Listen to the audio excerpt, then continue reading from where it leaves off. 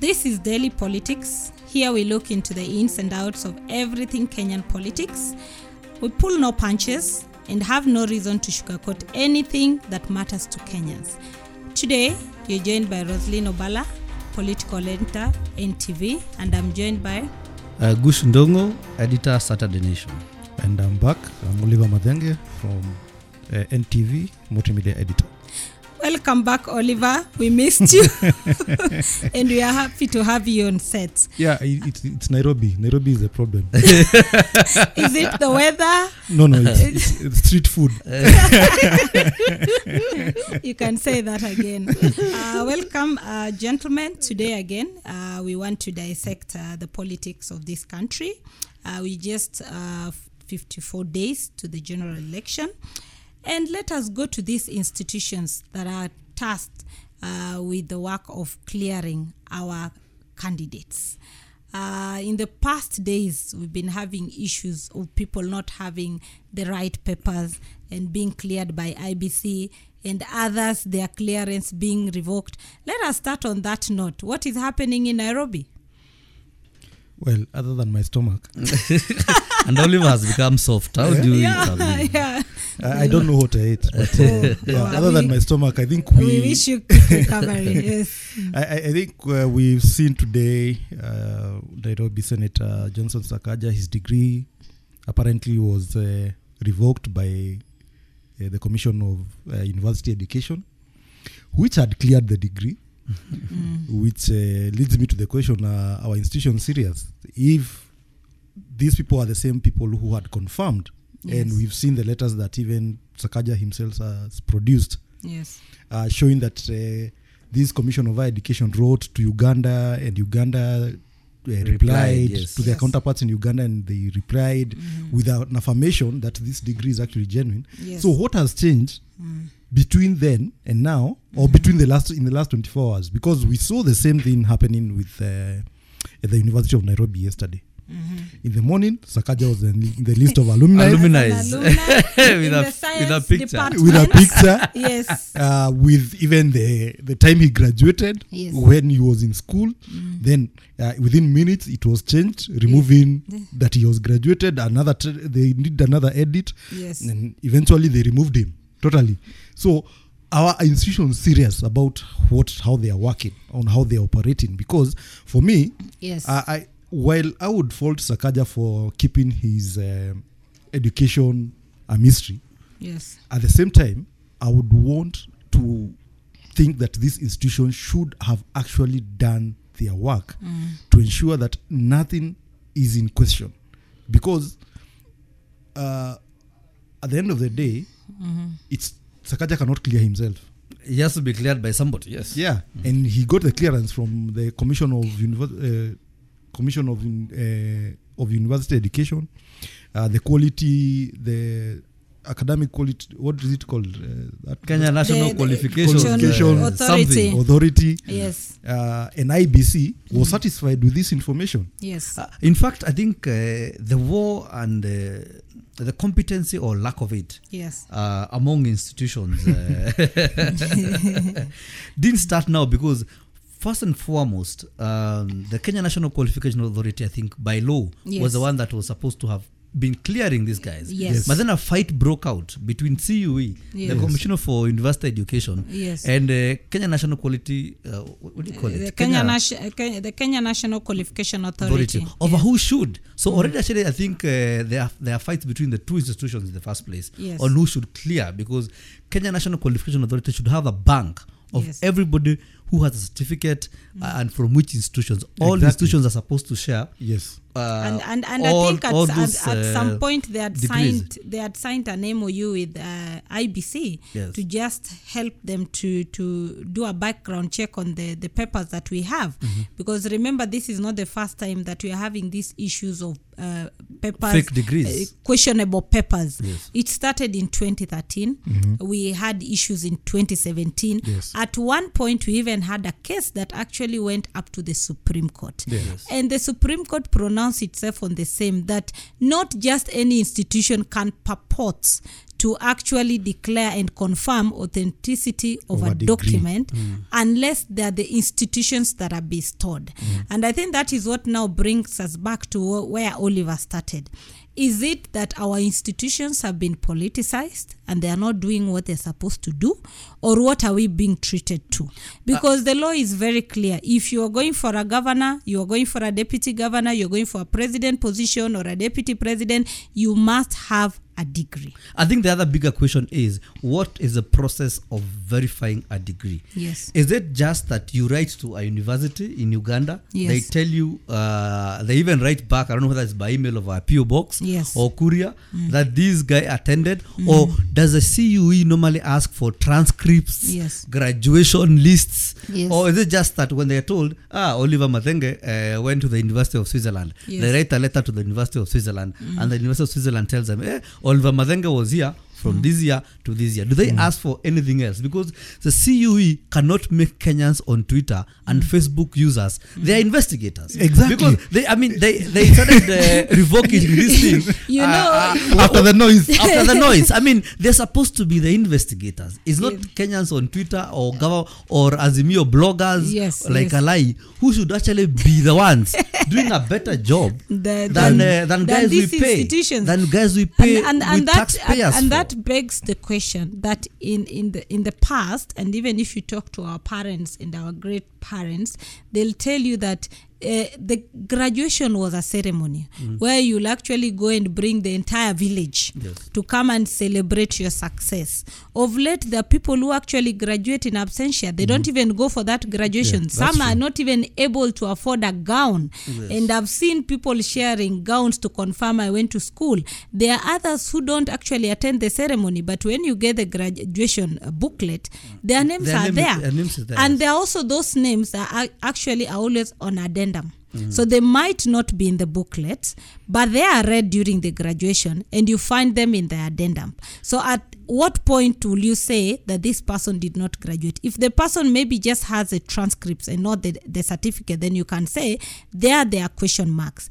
But where there are actually transcripts and then there is a certificate and there's also the graduation document, because every institution keeps the record of their students. And furthermore, I doubt that the Commission of Higher Education in Uganda can just write to confirm an issue of this magnitude just to save someone's backside. Yes.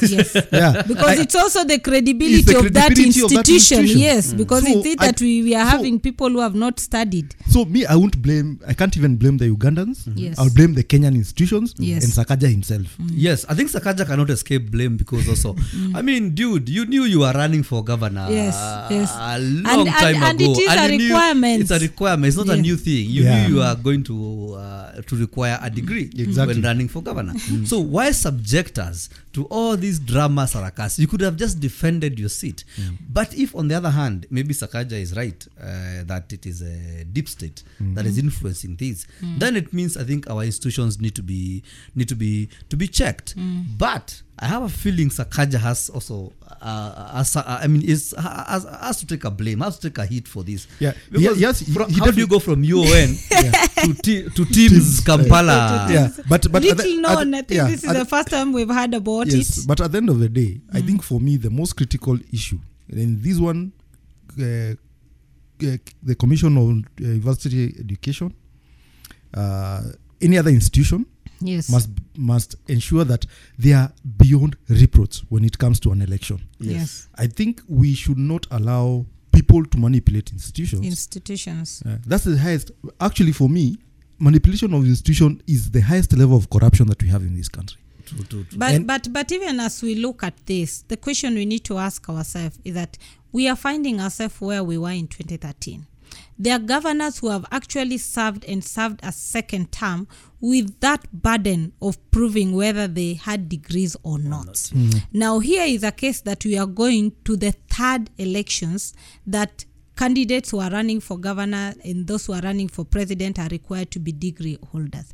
Surely, if I'm harboring ambitions to run as a governor or a president, I will look at what are the requirements for this position. I will not just wake up, because I don't think anybody running for this position just walk up and say, so now where I am, I think I'm best suited for this job. When people have ambition, and for me, my question will be to those who are running for these positions and are not having the requisite documents, did they just wake up and realize that they need those documents? And if not, then where is this game? Are we weaponizing our institutions or not? Yeah. I don't think it's a matter of whether they knew it or not.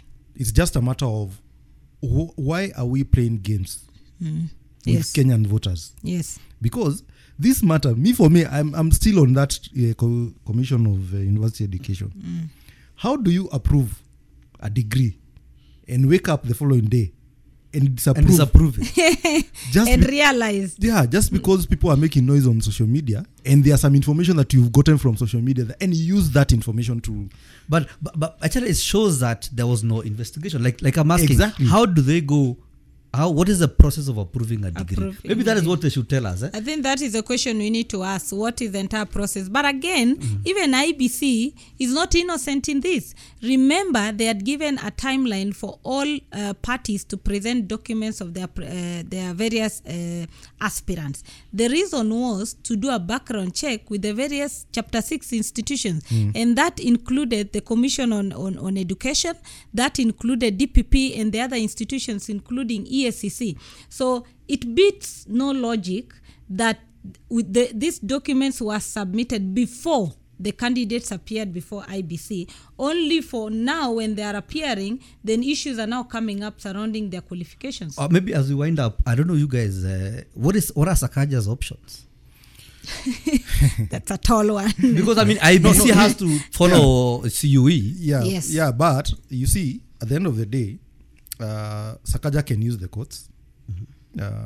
He can still go to the courts. We had situations in the previous elections where people, after the dispute tribunal has made a decision, yes, you can go to the High Court. To the High Court, yes. Because you see, actually, in our constitutional setting, the High Court is the first constitutional court. Yes. Yeah, so I think he has that option, and that is an option he can take.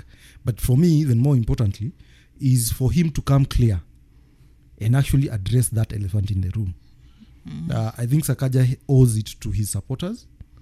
And owes it to Kenyans who have believed in him. Yes. Remember, Sakaja successfully petitioned the appointment of former Odaya MP, Mary Wambui, on the grounds that she did not have a degree. And the age also issue came up. Yeah. Now, if he was able to do that, we also need to hold him to account. Did he have the papers at that particular time? Yeah. Anyway, moving on to Kenya Kwanza. Sakaja is also from Kenya Kwanza, and probably the DP has postponed the Nairobi Economic Forum. Yes. I think twice now. Yes.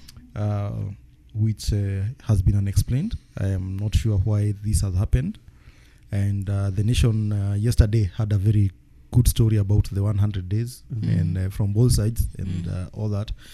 But my question now to you guys today, because for me, I look at what he has been doing these economic forums as a new chapter in the Kenyan politics, where this is the first time we are seeing the sort of town hall meetings in terms of an election, as has happened a lot in the US and the UK actually.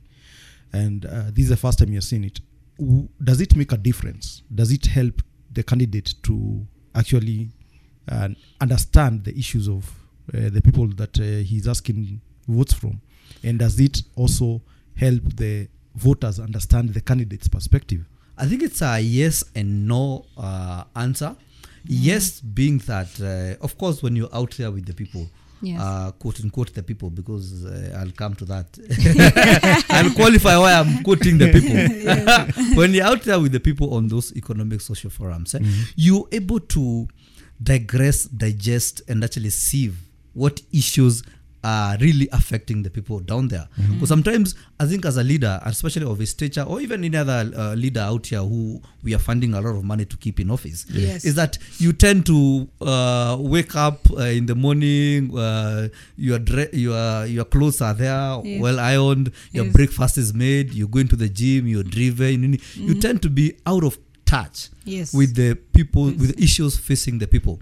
And you may have, as you said before, you may have grown up poor, but money makes memories fade. So you may have forgotten how it feels to be poor. So I think on one hand, those economic forums can help him get in touch with the quote unquote what is happening to the people. The other side, and the reason why I use a disclaimer on the word people is because sometimes the people attending those economic forums are also carefully chosen, especially in a town hall setting, because you don't want an embarrassment as a leader. So you find that those MPs, aspirants, and other guys, the guys who share ideologies, are the ones chosen to come and speak in those forums. So unless you have a slip up of two, like the guy, like the Kenya Kwanza lady, so unless you have slip ups or two, you find that most of the people who attend the forums are the converted. So basically, you'll be preaching to the converted, and you'll be hearing gospel from people who share your gospel. So the risk is that you may hear regurgitation. Every time you go, you don't hear something new because the voices are the same. It's your supporters coming to tell you what they want based on what you had told them you want. So it becomes a cyclical circle. For me, if I look at it, I think I want to bring the scenario of the Building Bridges initiative. Kenyan politics have been structured around individuals in regions, the ethnic balkanization and all that. And we saw during the BBI process where we were having the regional caucuses, where they were collecting views. Now, if those views were condensed into the views of the public, I don't think so. Because at the end of the day, when the document came out, that is the proposed amendment to the Constitution, there were issues that the structure, what had been crafted in the bill, was not what the people had said in the regions. So are you saying that people should? I'm building my case. I'm building my case. On 30th June, we should expect something different. Yes. So I'm building my case that. Going by the scenario and what we saw with the BBI process, where even some of the technical people, the advisory committee, actually disowned the bill that finally was drafted, we might have a scenario of the same. And just building on what Guchu you've said, that we've been meeting the same people. Remember, the people convening these meetings are politicians. So first, it is their interest. Second, it has to be people who speak their language. The people who will propagate their interests. So it is very hard for you to get voices that differ in those meetings. So by the time those people come for those economic forums, they already have a template. This is what we want. This is what we are looking up to. But if maybe the DP will go into a Kamukunji or somewhere where it's a random meeting, I think the responses will be very different from what he's getting now. And remember, now it's a repeat process. He started with the regions, and I think he has completed all the regions, and now I think he's repeating the same to just get to know. If this will condense into his manifesto on June 30th, we are waiting to see. But at the same time, I think for me, I think it's a new way of doing politics in Kenya, which I think for the future of this country is something that we need. I think we know that the Constitution requires public participation. Yes. And I think this is something that now should be expanded. And I hope with Kenya Kwanza, if they are lucky enough to win this election. It takes more than luck. You never know. All these things is like that's why it's called a ballot. Because you see, even in betting, you ballot. So I think Kenya Kwanza should, if they get especially to control parliament. I think this is something that they should extend to the making of laws and policies in this country. Yeah. For me, I think there's no harm in having your supporters come together and tell you what they want. Yes. You see, and if this kind of public participation is something that we can encourage, it's something that will help us, not in a situation where people have a whole month to give their views on the budget, but they don't do it. Then when the budget comes out, they all start crying. Yes. You know. And I think maybe it's something that should be also taken to counties and replicated at the county level. Yeah. If whether they win the national government or not, I'm sure they will win a few counties. Yes. They will control a few counties in their strongholds. Yes. So maybe even if they don't get the national, they can replicate that in the counties. And talking of counties, wow, breaking news, very interesting news, ladies and gentlemen, that Charity Ngilu is stepping down, and the man to announce it all is Raila Odinga. Are you sure? Are you sure she'll take that big gamble? I think I don't think Raila Odinga can go to announce her stepping down. Yes. Without some sort of a deal, because that would practically finish her. And I don't think Raila would want to finish an ally. But like the question will be... We all saw it coming. Yes. How do I mean, what do you mean we saw it coming? What are the tempting signs? Once Kalonzo got back to Azimio, Yes. Kalonzo had to stamp his authority as the Kamba Kingpin. Yes. And there was no way he was going to share that platform with Ngilu. You see, When Ngilu is running for governor, yeah, he doesn't want to be wait. And that's where my concern is. I have food in my mouth. Why should I remove it? let me tell you. Let me explain. Yes. Kalonzo today Yes. is seen as the most senior politician in Ukambani. Yes.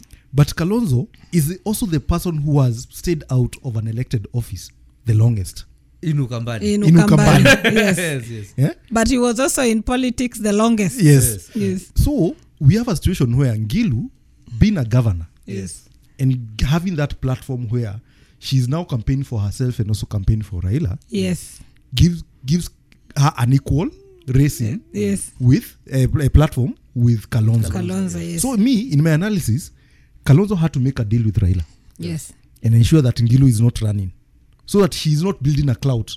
But Ngilu is backing Musila, not the Wiper candidate. Yes. Yeah. You see, Ngilu and Kalonzo don't see eye to eye. Yes. That is a fact. True. Yeah. So there was no way that even if she steps down, there's no way she's going to support. But Malombe. Ngilu has built her own profile, whether Kalonzo is there or not, and they have always been in the opposing camps, and she has succeeded. So my question is, she is a sitting governor. Now, in terms of Azimio winning or Kenya Kwanza winning, it's a gamble. Yes. Will she gamble to desert her governor position to defend and bank on Azimio to form the next government and join cabinet, or try to defend her seat and lose and Azimio to win and find a soft landing in government, or desert her seat now and maybe Azimio does not win? So what happens? I want to play the devil's advocate here. Yes. I'm just talking to our correspondent there, and of course he has no scientific way of knowing it. Yes. But vitu kwa ground hazikuwa mzuri sana kwa Ngilu. So you find, I think for her it's and I'll show why I'm saying I think it's a wise move. Yes. I think for her, every move you make is a risk. Yes. So the thing you just have to take what you call a calculated risk. You withdraw from the campaign at this point. Number one, you save money, you save time, and if the ground was not really for you, you actually save that tag of you lost an election. I think Ngilu is one of the people who has also lost an election. Yes, she has. She has. Which one? Governor. The first time. Oh, the first time. Yes, one. yes. 2013, Oh, yeah. Okay. So you can see now, the point was, if she's able to save face and get a seat in government, better for her. If Azimio does not win, she will have saved money and time. But she will let me ask you, this is Kenya. This is Kenya. We have politicians. Mathenge. Is that their language? Kenyan politicians, is their language Roselyne, to quit? You're also forgetting that the ODM party nomination list, or whichever, or has not been done. The Azimio list. The Azimio list. Maybe she might be it's put not there. an Azimio list. But They are having a presidential candidate, but political parties are submitting their nomination list. Is Ngilu qualified to be nominated? Yeah, within her party. Oh. Yes, within her party is NAC. Then that becomes Roselyne, I will remind you something that I said in the first episode. Yes. Of this show. Yes. And I want to go back to it, and if you have not listened to that first episode, you can find it on ntvkenya.co.ke and nation.africa. Be kind. And this is what I said in that episode. Yes. In every political formation, Yes. they are the owners of the party. Yes. Or the owners of the movement. Yes. At this particular moment, the owners of the movement in Ukambani is Raila Odinga, Kalonzo Musyoka. Yes. Ngilu has nothing to say. As long as these two men decide that Ngilu, you are stepping down, you are going to step down. It's as simple as that. Interesting. I might agree with you. I also disagree with you. From where I sit, the Kenyan politician language is never to give up. You go up to the tail end. For us to say that Ngilu will actually say, after even being cleared by IBC, to say that now I am quitting the race and banking my full hopes on Azimio forming the next government, I think for me is almost a zero. Roselyne, again, has Ngilu ever backed a losing side? She hasn't, but you never know. There's always a first time. Even William Ruto has never lost an election. William Ruto has lost a referendum. But he hasn't lost as an elected member. But he has backed a losing side once. Yes. He has twice. Yeah, twice. Yes. Uhuru Kenyatta and Raila Odinga. But as an elected member, he's been consistent. Yeah, he has always won. This will be his election litmus, as a person. This will be his litmus test to see if he will clinch it on the first stab or not. I think that's a good topic for another day. And a good way to end the daily politics. Yes. Join us tomorrow for more tantalizing and exciting episodes with Roselyne, Oliver, and our guests.